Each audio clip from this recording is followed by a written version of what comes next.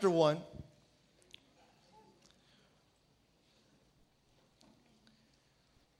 And as you're turning there in the New Testament, I want to take this time just to thank my mom, who is allowing me to share and speak behind the pulpit. Very, very grateful for her. I can keep on going a lot for the thanks, but I believe that she knows exactly how much we're thankful and grateful for her. So very thankful for her and everything that she's done for us, just allowing us to come and even preach behind the pulpit. Also, it was great to see Willie G and Francine, great friends of the family, along with their children, Jacob and Oriana, all of them that are there. Great friends of the family. I love being around them. And then also my uncle Jesse and Auntie Tony, they're here today. And man, I was like, wow, I guess everybody's leaving Southern Cal, going to Northern Cal. I guess that's what's happening. All right, that's good. That's a great thing to happen. It's okay. It's God's country. Amen. God's country. And it was a trip. We were driving up here, and some of the students, they go, I've never seen so many cows in my life. Because on the 5, when you drive on the 5 in the middle of nowhere, you smell it, but you don't see it yet. You're like, what is that? And then we drove right by. Like, it's a country, but it's God's country. Amen. And it's also great to see the church in Sacramento, seeing them here. Amen. Richard and his wife, everybody, the whole team that is here. Sacramento, also a great part of our church, even my history as well, because Pastor Eddie, who's the pastor there, was my youth pastor for a number of years here within the church. So I know that even the church there in Sacramento, I believe this church is now a part of that region, right? Also, this is the Cap City region. That's tight. That's nice. And the moment I heard that regional name, I go, that's the best regional name I've ever heard. Because there's a lot of regional, they get the Rio Grande and the East Coast region. But when they told me Capital City, I go, that's bad. I like that.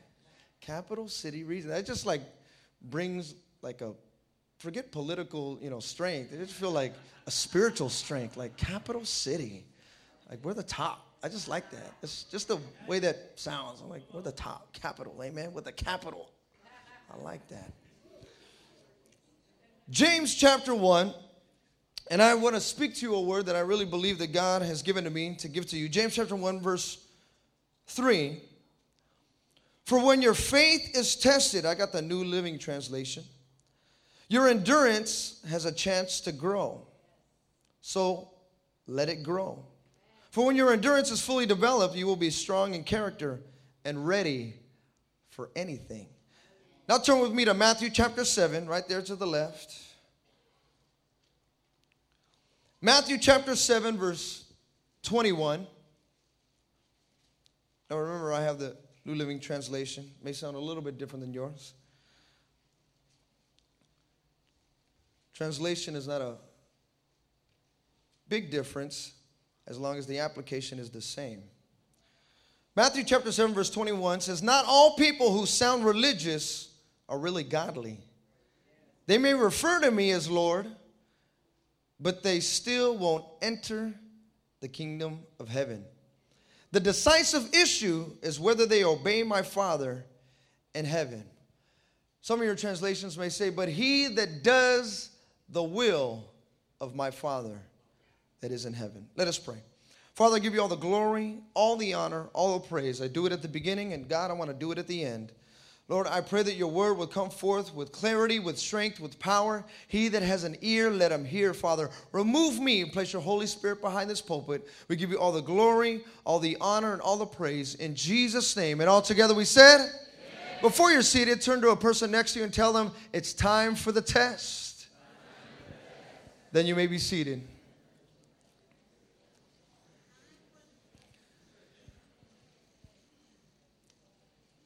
Also good to see Danny and Carmen. All right, come on now. Good friends of ours, myself and my wife. Been around for a number of years. Safe thugs. We be thugging it. What? For those of you that may say, man, this guy's young. I am young, and I actually, a preacher once told me, they just said, be yourself. I said, okay, so I'm going to be young then. I'll just be young. I like it. These are new shirts. Thank you, Mom. Thanks to my mom. New shirts that we're going to be having within their UTC. every day is training day in the UTC. That's how we have it over there. And then also, I got some shirts for sale. These aren't for sale yet. We don't have them available. But we have some shirts that are available. The UTC, they have them right there. They're actually light-up shirts. They light up when you talk. So as you talk, they light up like that. They're pretty cool. UTC shirts. So we have them available. We only have a few left. A lot of people, they sold out with them. And then also we have some high school summer impact shirts that are available too. They vary in prices because these light-up shirts are a little bit more expensive. When you go down there to Hollywood, they have a bunch of them, but they're like $40, $50. We don't sell them for $40, $50, but they're nice shirts that we have, so if you'd like to help support the ministry. And then also the video that you just saw, we have about 10 videos that are available on a DVD if you'd like to help support that ministry as well. Donation, $5 or whatever you can to help out with the ministry. That's also available. That helps go right back into the UTC. But one of the things that I know in being here, growing up in this church, sitting here in the seats that you're sitting in this building, but also many of the other 49 buildings that Victory Outreach Hayward met in throughout the 20 plus years within this community. Being here, I heard a lot of sermons being here in this church, sitting there. And one particular story that I heard while sitting there where you're sitting, I heard a story many, many years ago. I probably must have been about 15, 16 years old. And I heard it. I said, man, that's a funny little story. And so this morning, I want to share it with you. There were 4 ministers that went and they had lunch together. They were pastors of a church. And they were all having lunch there together. And as they were sharing about a lot of successes that they're having within their church, which taking place, one of the pastors was, a little burdened.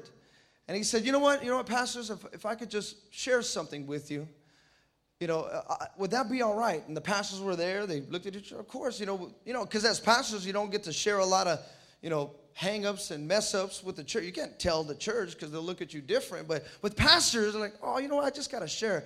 So the pastor was there. He said, can I share something that's on my heart? Yes, of course. But I need to share something just real deep. Is that okay? He's all, you know what? We're amongst brothers, and so I just got to share something with you. I know I'm a pastor, but I have this one vice, and I have this one problem. Maybe you could help me. You could pray with me. Well, sure. Well, what is it? Well, I have just a small problem, and that problem is I like to smoke. I don't do it all the time, but I like to smoke every now and then, and it's just something I need prayer with. And the other pastors said, yes. Let's pray. And of course, they began to talk. Then another pastor was there, and he was encouraged. He said, you know what? Since we're all sharing, maybe I could share something. Well, my vice is, I don't like to smoke, but I do have a small vice of my own, and I like to drink. Every once in a while, I got to take a sip of old grandpa's syrup every now and then. I just take a little drink, and, I don't do it all the time. It's just something that I need prayer in. Can you help pray for me? Yes, of course. And they begin to be there around the table, and they begin praying for one another. Then the third pastor that was there, he said, well, since we're all sharing, can I share something? I said, yeah, go ahead. Well, I don't really have a problem with smoking. That was never my thing. And drinking, it never really, enticed me. But there is one vice that I do have, and that is that I have a gambling problem. Man, I just don't know what it is. Just every once in a while when I get that money in my pocket, I got to see if I can make it more. And I try to gamble every now and then. And can you help pray for me? Yes, of course. And they're there, and they begin to pray for one another, and they're praying, and they're helping. And then all of a sudden, as they're praying, they look at the other fourth pastor and the last pastor that was there. They look at him. He's just sitting there, just real nice, quiet. One of the pastors looks at him and says, well, what is it that you have? I'm sure you have something. We're not all perfect. We're all falling short. He said, well, me, I've shared mine. I smoke, and him, he drinks, and him, he likes to gamble. Well, what's yours? So the pastor's sitting there, and he says, well, I'm going to be honest. Me, smoking, not my thing. Drinking, never was. And gambling, not a big deal. But I do have one small problem. And I love to gossip. And I just can't wait to get back to my church.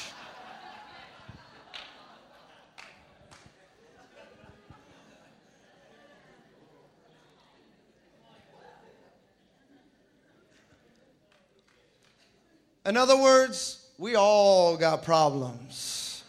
We've all got issues. Even the pastors, yes. Even the pastors. Even the ministers, yes.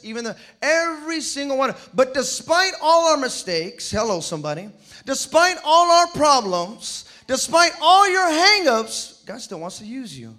Me? But I got a problem. God still wants to use you. But I can't speak very well. God still wants to use you. But I don't dress like her. I don't dress like him. I can't talk like him. I can't talk like her. God still has a plan for your life. God still has called you. God has chosen the foolish things of the world to confound even the smartest minds of this planet.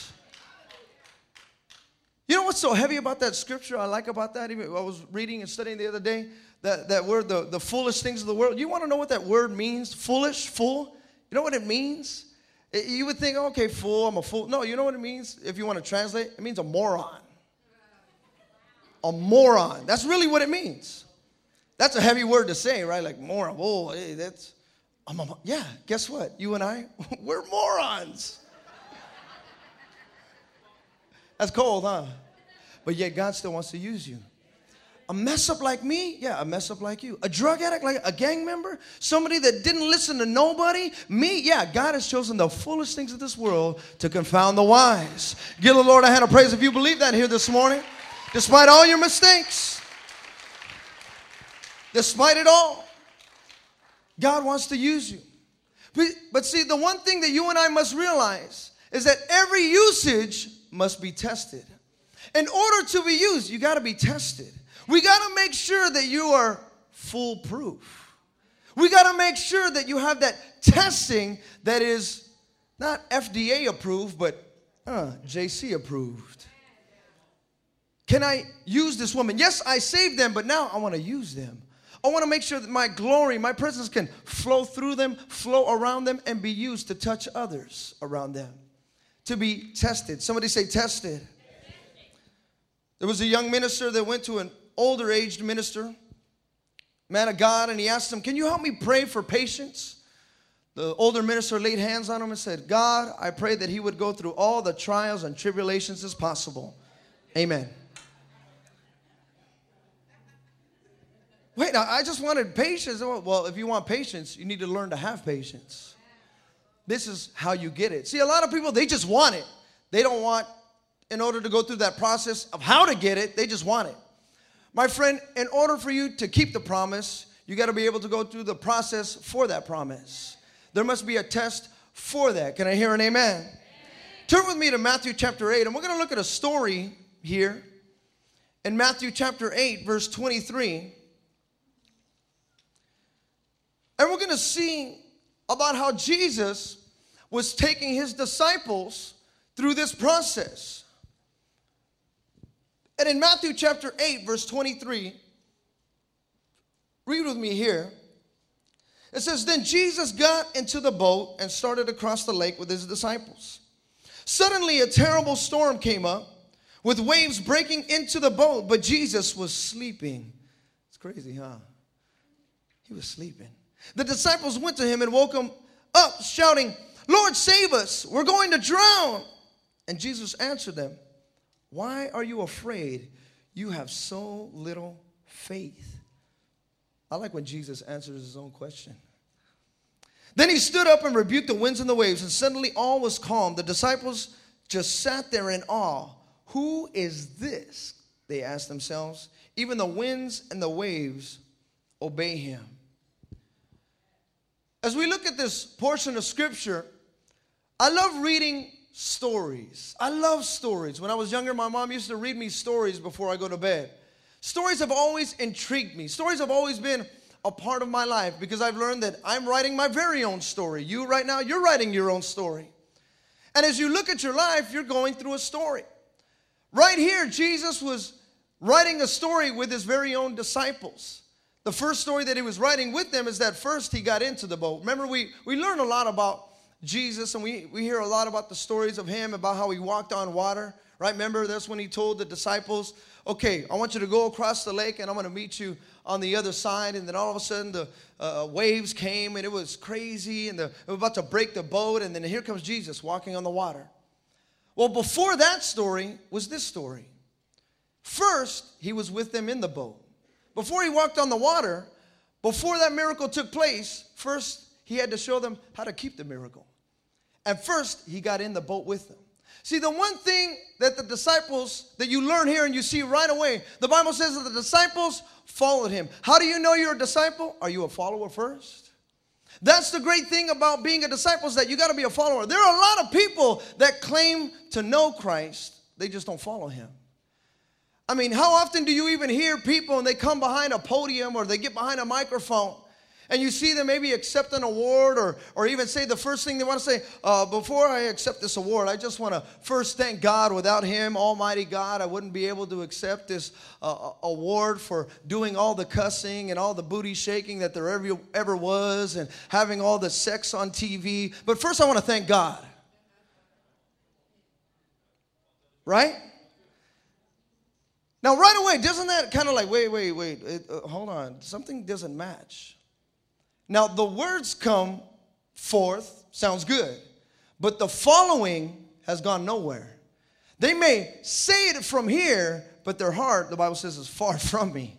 It's nowhere near where it's supposed to be. See, the first step of being a disciple is you got to be a follower. That's what happened here with the disciples. Before they were even disciples, they were just followers. They just followed him. Where are you going? Okay, then I'm going to go there. See, the key about being a disciple is you got to be a follower. Where is the presence of God? That's where I want to go. Matter of fact, that's not where I want to go. That's where I need to go. That's where I have to be. See, one of the keys about being even in the home, men's home, women's home, is look, don't follow being an ex-drug addict. Anybody could do that. You want to do that? Go to an AA, go to NA. Anybody could do that. You came here to follow Christ. You came here to get a hold of God. See, you could be at any other church there is in the Bay Area, but God told you to be here.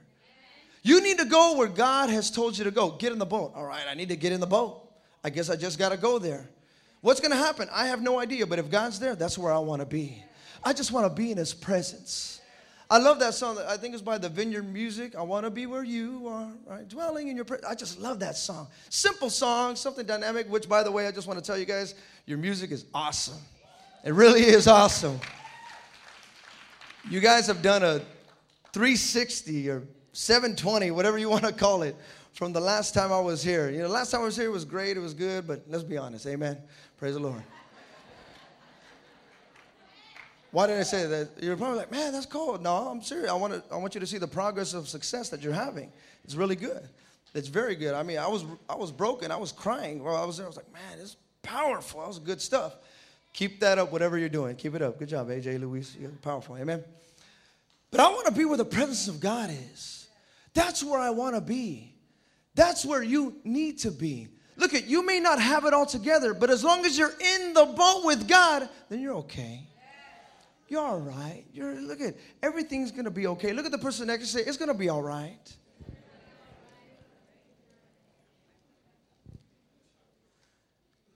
Somebody once asked, how come God's not answering? Well, the answer I give to you is, well, are you even following? God will answer you, but are you following? Are you doing the will of your Father? In verse 24, the Bible says that this storm came without warning. See, there are going to be many trials in your life that they do come without warning. Can I hear an amen? See, if you play sports, how many of you guys play sports? You love sports? I love sports. I love playing sports. Even the other day we were playing football, basketball. I just love playing sports. But as you're out there, even on the court, whether you're playing baseball or football, basketball, but if you're out there on the court and you're, maybe defending a guy, and if he comes around and he hits you, you're like, hey, what are you doing? You can't get mad. You're the one that wanted to play the game. What are you getting mad about? So he hits you. That's a part of the game. Even in basketball, for those of you that play basketball, there's a term that we always say, no blood, no foul, right? You're all right. You're fine. You're okay. You're going to live. You'll survive. But that's when you play the sport because, hey, you're there. This kind of storm was one of those, imagine if you will, that you weren't playing the sport. You're actually on the bench. Imagine just sitting on the bench and here comes this big old 350-pound man with full pants and you're just sitting there on the bench and then boom, hits you. You get, hey, I wasn't even on the field. What are you doing? I wasn't. That's what was happening here with the disciples. Hey, I was just in the boat, man. I was just chilling. just having a good time. We just saw miracles, and now we're going to go see more miracles. Wait, hold on. You're not supposed to hit us now. Not right now. I mean, later when I have more money, then give me the bills. I don't have a lot of money. Not right now. Wait a second. Hold on. I'm still getting my kids together. They don't have to leave the house yet. Wait till I get myself together. Don't give me those without warning storms. I'm not ready for those. I'm not prepared for those. That's what was happening here with the disciples. God was putting them through a test and a process without warning.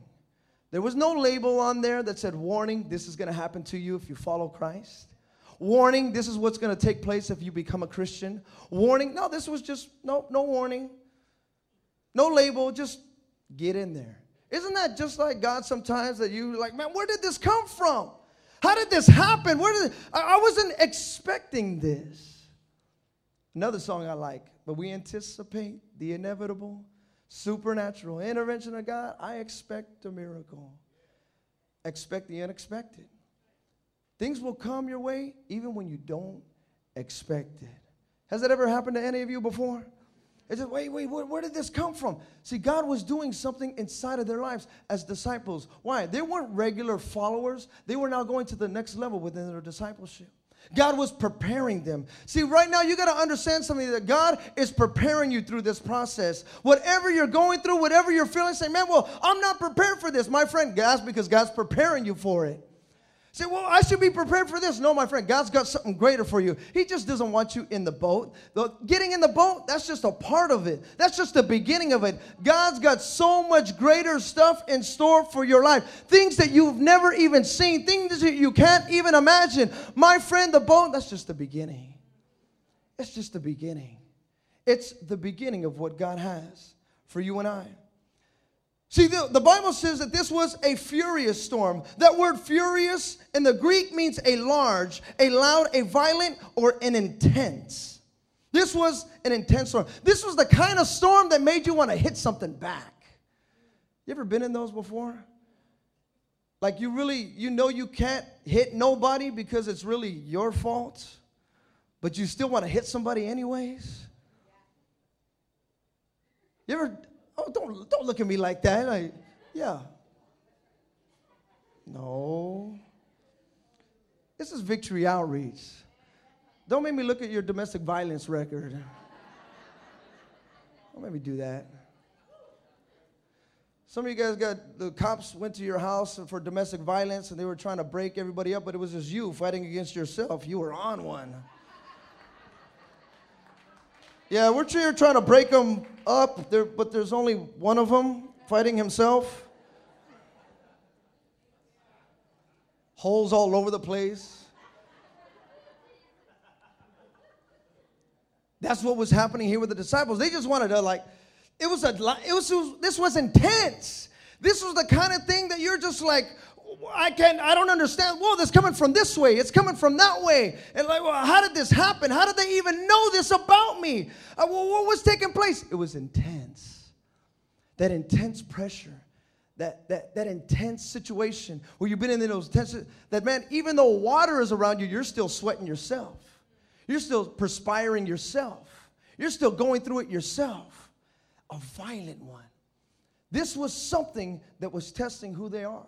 See, you're never going to know the true depth of your character until you get pressure on you. Until true pressure comes, that's where we're going to see the true depth of your character. That's what was taking place here with the disciples. God wanted to see the depth of their character. In verse 25, it says that Jesus was sleeping, and the disciples said, Lord, save us. Now, you got to remember, the disciples, they had just seen a miracle take place. They had just seen the demon-possessed man get healed. They had just seen a few miracles take place within following Christ. Some great things had already happened. So you would think, oh, okay, well, maybe something's going to happen. God's going to do something powerful. But the Bible says that they were scared, even though they saw the demon-possessed man, even though Peter's mother-in-law had just gotten healed. That's a miracle in and of itself when a mother-in-law gets healed. They seen this. Oh, man, it was powerful. It was great. It was awesome. But yet, nevertheless, they still got scared. See, just like many of us at times, we see so many miracles take place. Men and women, drug addicts get healed. Families come together. But yet still, we see what's right in front of us. That's all we see. That's what happens sometimes. When I was reading the other day in my devotion, it was a very heavy portion of Scripture, how Jesus told the disciples, this generation will not see no more miracles. I said, wow. I mean, now, if you take it for face value, you say, wow, is that even possible? Well, when you read more into it, he's talking about their hearts. Those that harden their heart, they ain't going to see nothing. Jesus continued to perform miracles after that. But he was talking to those that harden their heart. You want to know some of the most hardened heart people are not sinners. They're actually religious people. They're the ones because they see the miracles. I've seen it. I've been there before. Oh, yeah, that's just another drug addict. That's just another guy in the home. Yeah, oh, that's great. Look at, they're lifting their hands. Look at it. But that won't last long.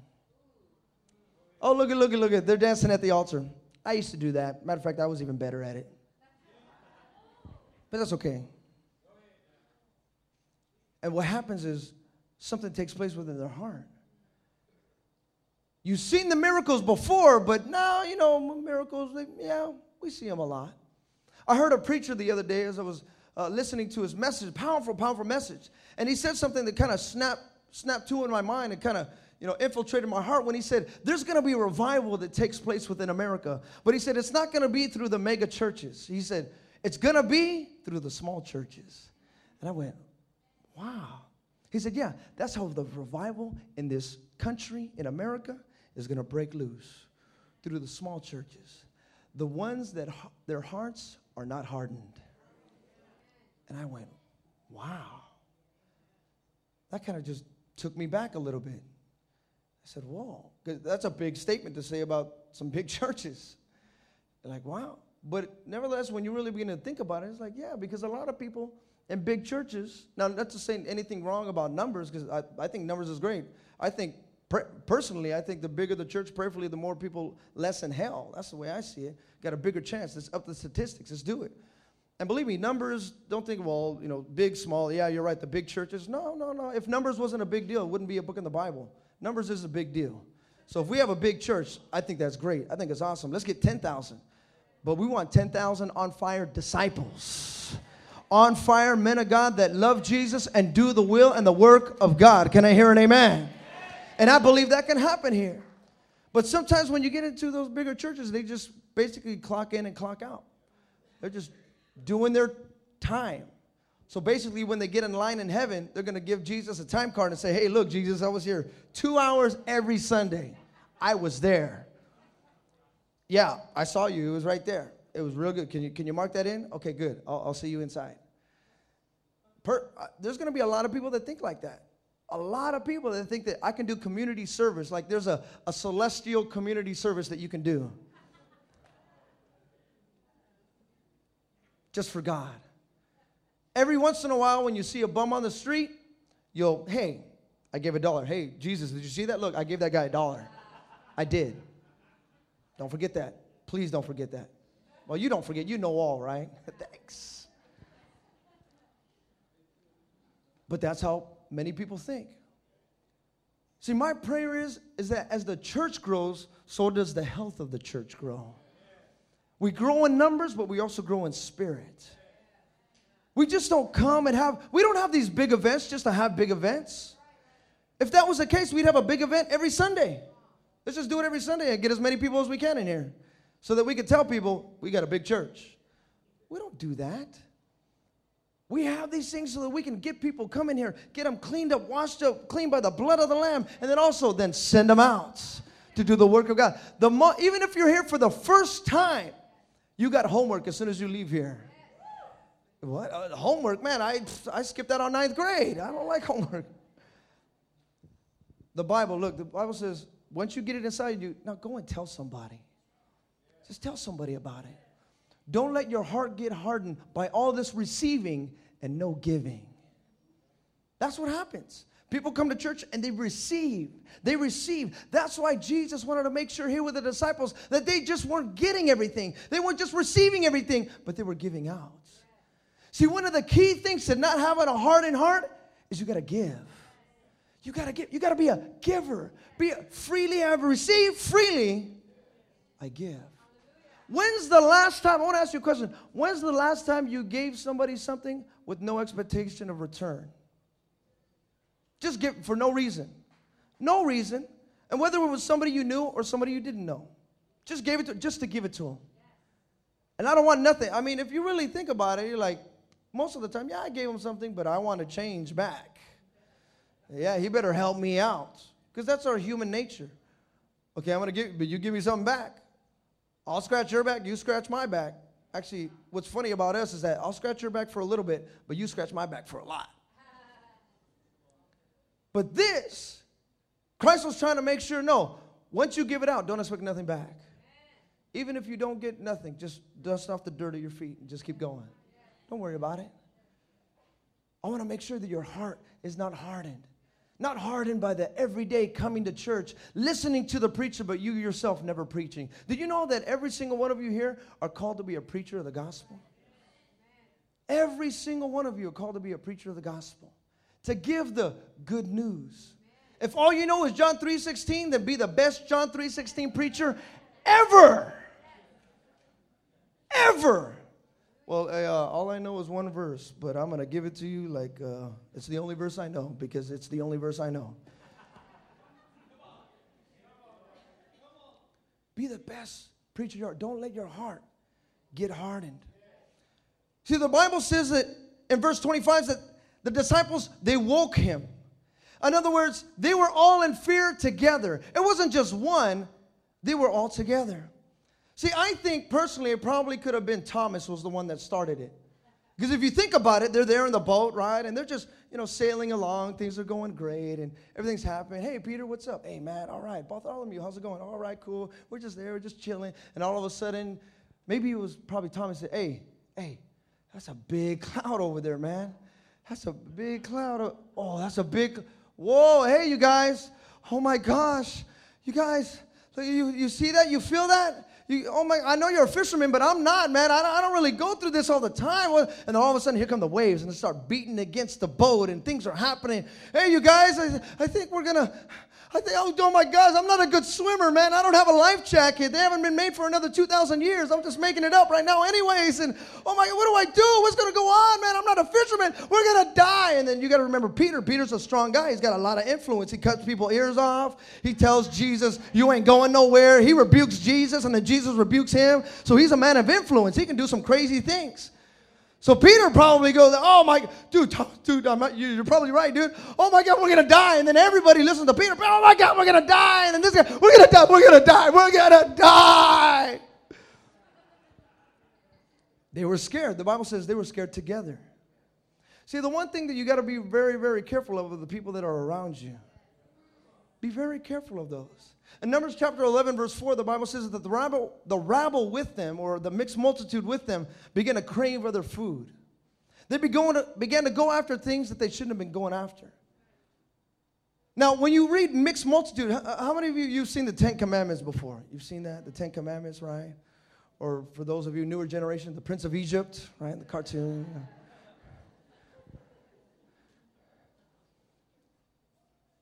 And there in the story, you read about it, how Moses comes and delivers the people. Well, you got to remember, just, theologians, they believe, 500,000, 1 million, 2 million, millions of people.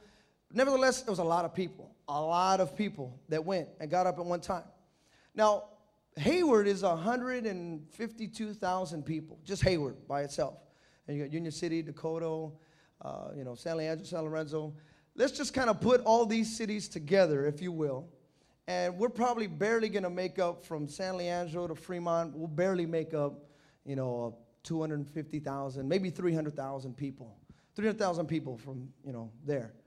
So let's just say that.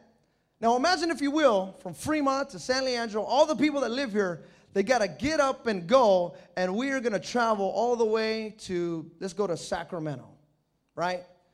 An hour and a half driving, it's going to take a little while to walk there. But everybody, we got to go.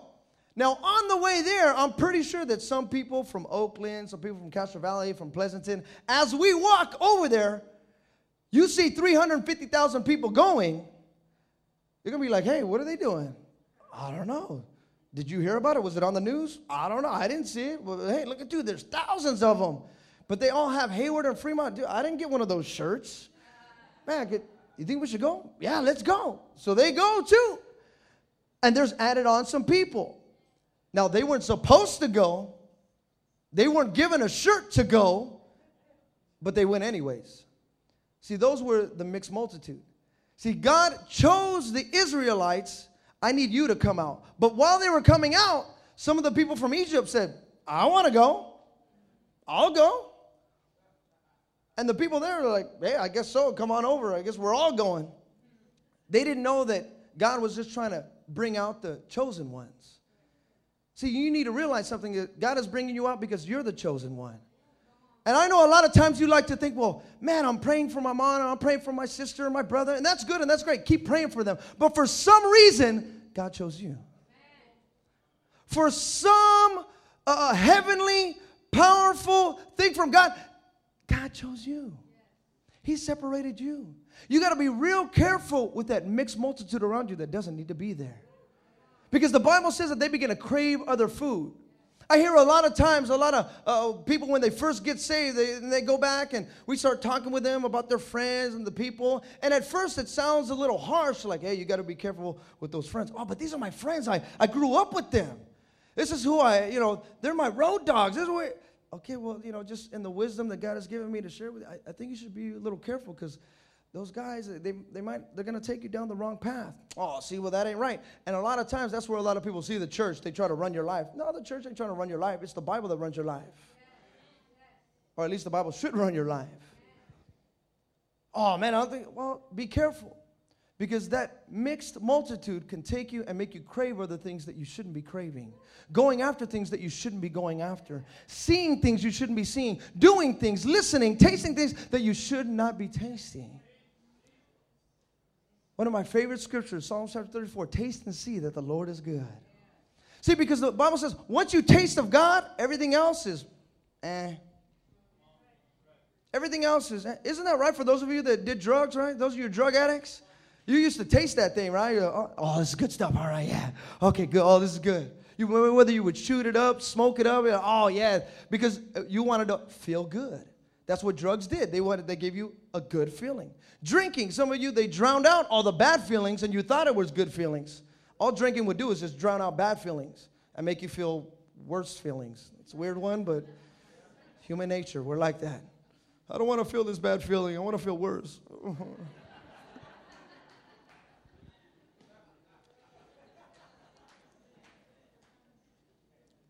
So the Bible says, taste and see. Taste and see. I'm going to say that one more time. Taste and see. The reason why it says those two senses in the Bible, because the moment you taste of God, your eyes get open. You go, wow, I never knew it was like this. I never realized, wow, this is something that I should have been going after the whole time. Taste and see. Once you taste of God, that's the greatest thing you'll ever have. That's the greatest feeling. You won't want to go back to nothing else. You will not want to go back to that vomit, to that mess up, to that mistakes, to the mishaps of once you work, because now you've got a purpose. Hello, somebody. Now you've got a calling. Now you're going somewhere. You're doing something great for God. You're seeing success within your family, your community. Why? Because now you've got that purpose. Now I taste it. Wow, I got something good to live for. Something great to live for. See, be careful of the people that are around you. They ain't going to let you taste of God. They won't let you see the real thing with God. That's what was happening here. See, you got to realize that sometimes this fear, it's contagious. It's very contagious.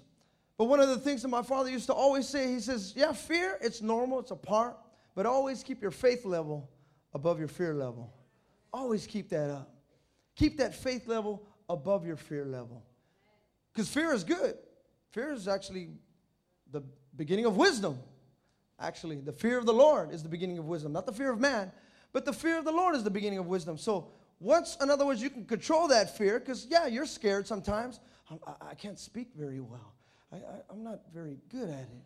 I loved it right now when I saw Toby get up here. I was like, man, look at Toby, man. I was like, wow, that was powerful. Now, if you would have seen Toby when he first came in, then when he said clap, you'd have been like, man, if this guy says clap, I better clap. Because before, he would just be there and just, I'm here. Just here. Talk to Toby, he'd be like, hey.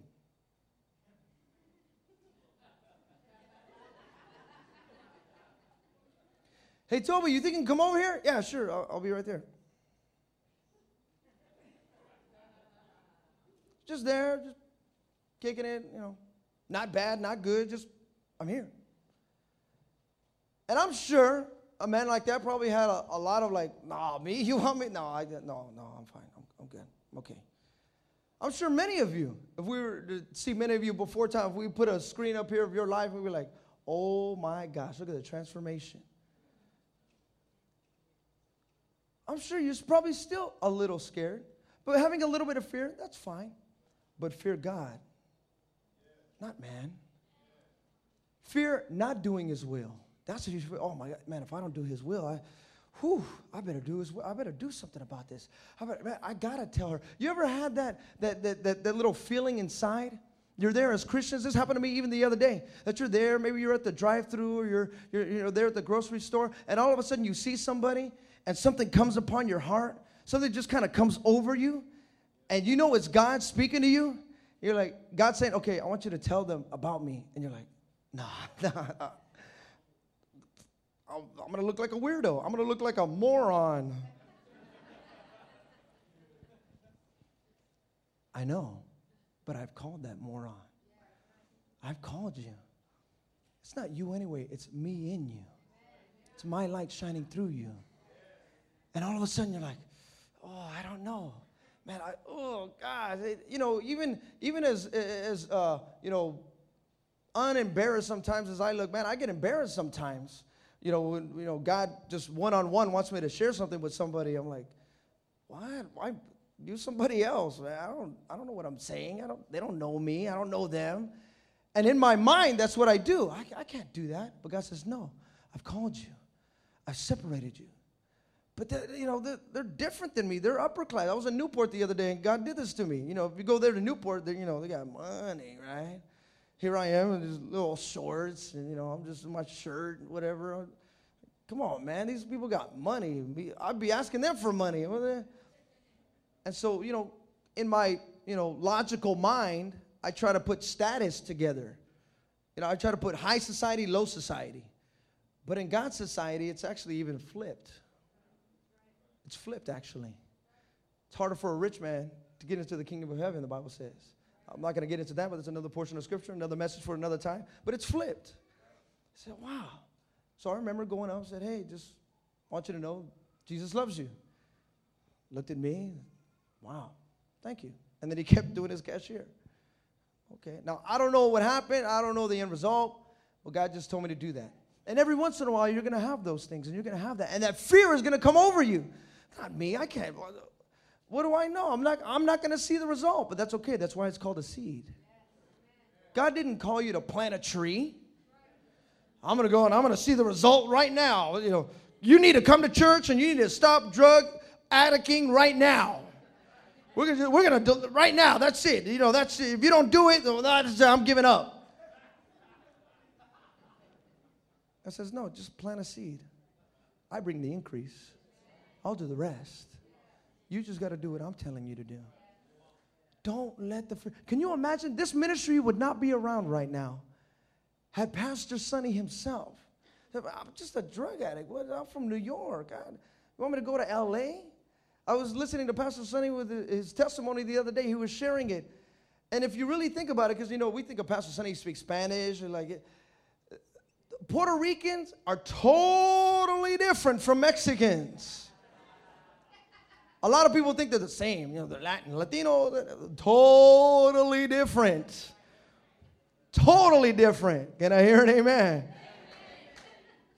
And so you got to remember, too, New York, he always does that little, hey, buddy, and then it comes to L.A., everyone's like, what's up?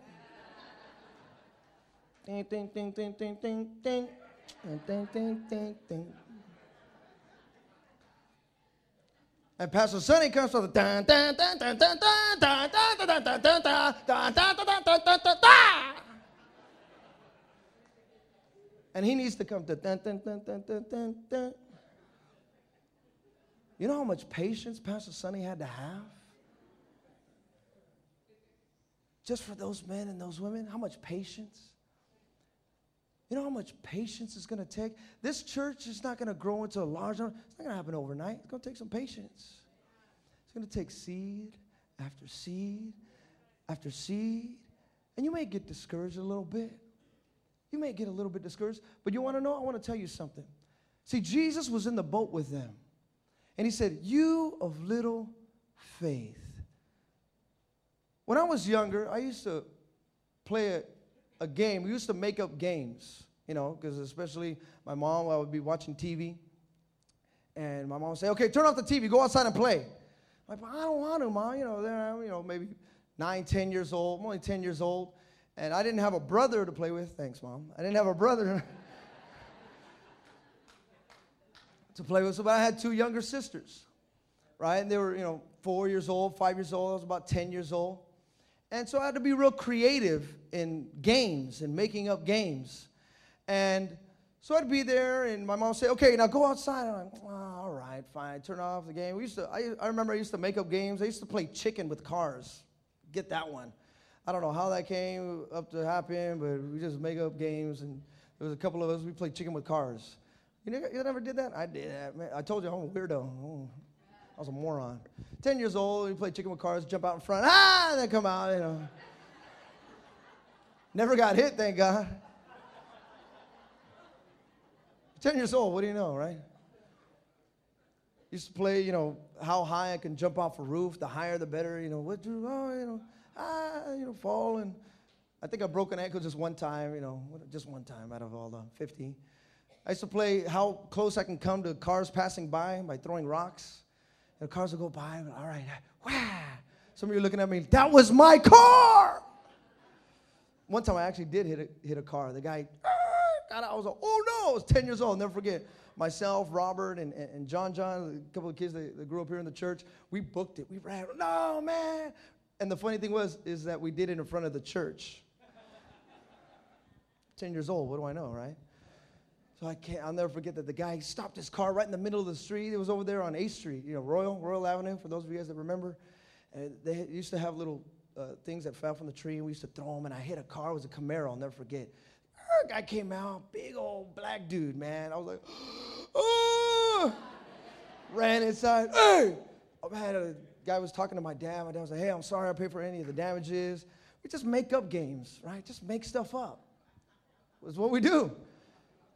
And so my mom would say, okay, go outside and play. All right.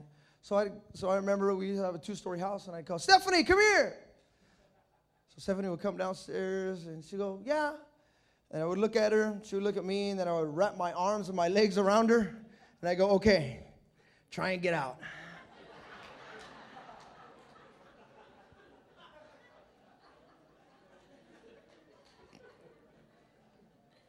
But I was creative.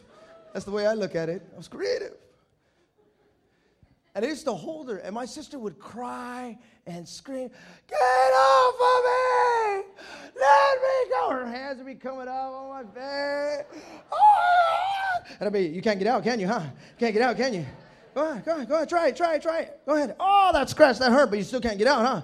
Still can't get out. I know, I got you. And we'd be rolling on the ground. Trying to get out, you can't get out. Oh, Mommy! Yeah! And she'd be screaming. I'd be putting my hand over her.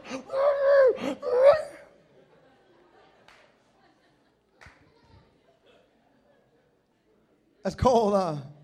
But it's true. Got to make stuff up, right? I'm just making it up. They're holding my sister. And then finally, you know, after this would go on for like 20 minutes. Not like 5 minutes, not 10 minutes. It would go on for like 20 minutes. That's a long time. That's a long time. You know, there, 20. Finally, my sister would be like, oh, God. Oh, God. Oh, God. See, my parents were instilling God in her even at a young age. Oh, God. Oh, God.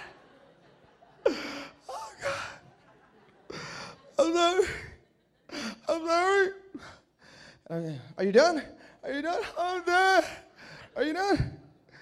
Okay, you can go.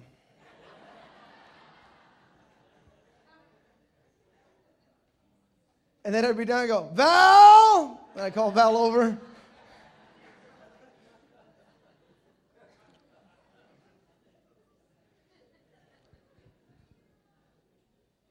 The funny thing about it is that as I was holding my sister, or my sisters, if you will, and playing a game that I made up with them, I was holding them tightly, and they would go out of there. But when everything was out of them, then I would let them go. Say, okay, that's it, I'm done. You can go now. See, the disciples were inside of a storm, not because of what they were seeing on the outside, it's because of what God was trying to get rid of on the inside. He was trying to get everything out of them. Oh God, I'm not going to live. I'm not going to be able. He was trying to get all that out of them right there while he was in the boat. Because you got to remember, first time he's in the boat, second time he wasn't in the boat. The first time he was right there next to him. The next time he might not be right there next to him. You might not feel that presence. You might not have him right there next to you to where you could just call on him and say, Jesus. But the next time you might say, Jesus, and he's not there. So he wanted to make sure that all that fear got out of him. See, the situation that you might be going through right now, that you may think, oh my God, all this on the outside. No, it's because God's trying to do something on the inside. He's trying to get all that stuff out of you. All that complex, all those hang-ups, all that fear, all those mistakes. I can't do it. I need Jesus. I don't know, man. I don't think I can do this. The Bible says, hide the word in your heart so that you might not sin against God. So then all of a sudden you're going to think, man, I need Jesus. All you need is the word of God. That's all you need. That's all you need. But first, we got to get that out of you. All those men, I can't do it. Yes, you can. But I can't speak like her. Yes, you can. But I'm no good. No, you're not. Isn't that sometimes when you come to Christ, those are like the first things you say? Well, I'm not cleaned up. Well, I don't have it together. I don't have this much money. I can't do this. I can't do that. And so all of a sudden you got all these I can'ts. So in order to make sure that you can be used by God, God takes you through this process to get all that stuff out of you. And once all that stuff gets out of you, then Christ says, perfect. Now I'm going to use you. Listen, Victory Outreach Hayward, I came here, and if you heard anything out of this message as I close here, if you had heard anything out of this message, some of you guys, you've been going through the process and the trials of this church, and you've been figuring, man, what's going on here? And you see all this stuff on the outside. But you need to know something. God's doing something on the inside. God's doing something. You may not see it. You want to see it with your eyes. You want to oh, man, I see this, and I see that, and I see this. But God's saying, no, I need to get in here first. I got to get deep inside. I got to test this. I got to make sure that once you get the numbers, you're actually going to keep the numbers. My father used to always tell us this. He used to always tell us this. He says, I don't build dramas. I build churches. Because a lot of times we bring a lot of people in from the dramas. Man, we can get 1,000, 2,000, 3,000. We've had 3,000 people, 4,000 people at a drama. But let's be honest. We don't build dramas. We build churches. We build people. That's what we build. We build where nobody else wants to build. We go where nobody else wants to go. We go where people say there's no purpose, there's no calling. You can't go into Dakota. Yes, we can. You can't go into Hayward. Yes, we can. You can't go into Union City. Nobody's any good from Castro Valley. Nobody's any good from San Leandro, my friend. Yes, there is. We got some great men and great women that are tested, that show themselves a proof of what God can do within their life.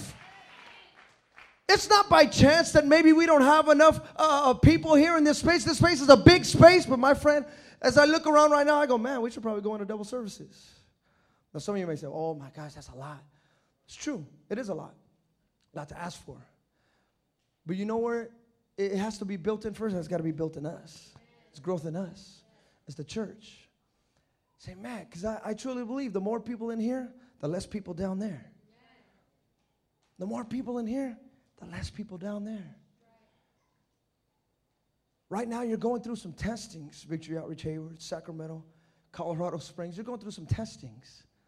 You say, man, why is this happening within my life? Why is this taking place? Why is this so intense? Don't worry. You were asked to sing the song. You just didn't say how you wanted it. Wrap me in your arms. Maybe intense. See, because right away we think, wrap me in your arms. Yes, God, give me a hug. Sometimes he ain't giving you a hug. Sometimes he's holding you tightly. Sometimes he's holding you. Wrap me in your arms. I want a nice hug. God says, no, right now you don't need it nice. Right now, I got to give it to you a little ugly. Right now, it's going to be a little bit dirty. Right now, it's going to get downright just hard out, flat, rough neck work. Say, no, God, give me just a hug. God says, I'll give you a hug. I'm going to give you a bear hug. Give you a hard one, a tough one. Sometimes there's that tough love. Say, what? Me? Yes, you, because I got to make sure. Because once I let you go, I want to make sure that when you go out there, you're going to be just fine. You're going to be okay. Listen, Victory Outreach Hayward, God's got you. Don't worry about it. Man, this is hard. This is tough. I know. Don't worry about it. He's got you. He ain't going nowhere. You're all right. This shaking the bay, you can't shake the bay by just going like this. That's a shake. No, my friend, you actually got to shake that thing. So right now, if you feel like, man, I want to shake the bay, well, guess what? God's got to shake you first. God's got to grab a hold of you first. So my friend, right now, if you're in the middle of that storm and you're saying, man, this is too intense, you should actually lift up your arms and say, okay, God, it's all out of me. Keep shaking me if you want, because I'm ready. I'm tested. I'm approved. I know that you can use a man like me. You can use a woman like me. God, I am ready to do the will of my Father. I'm ready for it. I truly believe that here with the Victory Outreach Hayward as they come to the keyboard here this morning. I truly believe that here at Victory Outreach Hayward, that God's been taking you guys through some testings, through some trials. You're like, man, this is too much. No, it's not too much. It's just enough, actually. It's just enough. You've been going through some things. People have been talking about you. People have been saying that. That's okay. It's normal. It's a part of the process. Study to show thyself approved. God wants to put that approval on you. The thing about God's classroom, the thing about God's exams, God's testing, is that God doesn't test you on paper. He gives you the homework on paper. This is his homework. He'll give you this, but his testings are not on paper. His testings are actually out there. That's what the testings are. See, the testings are not here when everything is good, even when you come to church. You can come in these four walls and everything is great. Everything's fine. You can say, praise the Lord. Thank you, Jesus. Glory to God. But when you go out there, oh, man, other things want to come out. I want to say this. I want to do this. And God say, no. I want to make sure that you're paying attention to my homework, paying attention to the study. Are you studying? Just don't let the preacher and the pastor give you your word. This word that I'm giving you, this is either affirmation or confirmation, but it's not the transformation. Your transformation is out there. That's where it is. And then if you're doing the will of the Father, you go out there to bring them in here. It's the process. The process that God has for you. I truly believe that here within Victory Outreach Hayward, this is the place where I was born again, the place where I lived made the majority of the history of my life. I love this church. This has a very, very great big part within my life. But the one thing that I've learned about the will of God is that maybe not necessarily I stay here. I've gone somewhere else. I'm in LA right now. That's actually where I was born. Full circle, huh? Crazy. Full circle. God takes you full circle sometimes. Myself and my wife, somebody asked me the other day, hey, well, you going back to Hayward? I go, yeah, actually, I am going to Hayward. They go, really? I go, yeah, I'm going to Hayward next week. They go, oh, that's not what I meant. I go, well, I don't know. That's not what I meant either. The only meaning that I know is what God has. That's the only meaning that I know. I got to be tested. I got to be approved. I want to make sure that whatever I do, I'm doing for the will of God, not for the will of man, not for the will of me, but for the will of God. See, the one thing that you need to make sure that when you're sitting here in this church building on these chairs, is that, is this where I'm supposed to be sitting every Sunday? Is this where I'm supposed to be? And if this is where you're supposed to be, then you need to be here every Sunday morning. They got church on Sunday nights. Whatever I can do to help build and grow this church. He that does the will of my Father that is in heaven, you got to do something. You got to do it. Listen, Victory Outreach. This is our time to do something. We've been tested now. We're being tested. You've been tested. Some of you now, the seasoned ones, that you've been here in this church, you've been seasoned. Don't look at the younger generation and say, oh, okay, it's their time. Actually, we can only tell time by the time that you give us. That's the only way that we can tell time. You hear that slogan from the now generation, it's our time. Well, we were given the time by you. So don't just say, all right, it's their time. No, keep giving us the time. Keep blazing the trail. Keep giving it. We need more and more of the men and women that you've been here in this church a while. Give it to these young people. You don't have to be a youth leader, but you could still lead youth. I'm going to say that one more time. You don't have to be a youth leader, but you could still lead this generation. You could still lead the young men, still lead the young women. You could still do it. Stir up that passion back inside of your heart. Don't let that heart say, I'm just going to come and sit here. No. You say, God, stir me up to change a generation of men and women that need to hear the gospel of Jesus Christ. God, I'm ready. God, I'm tested. God, use me any which way, oh God, that you have for my life, that you have for my family. God, it's my time. Stand with me here this morning. Oh, hallelujah, Lord. With every head bowed and every eye closed, as they begin to sing this song here this morning, if you say, you know what, that message, it was for me. Listen, don't worry about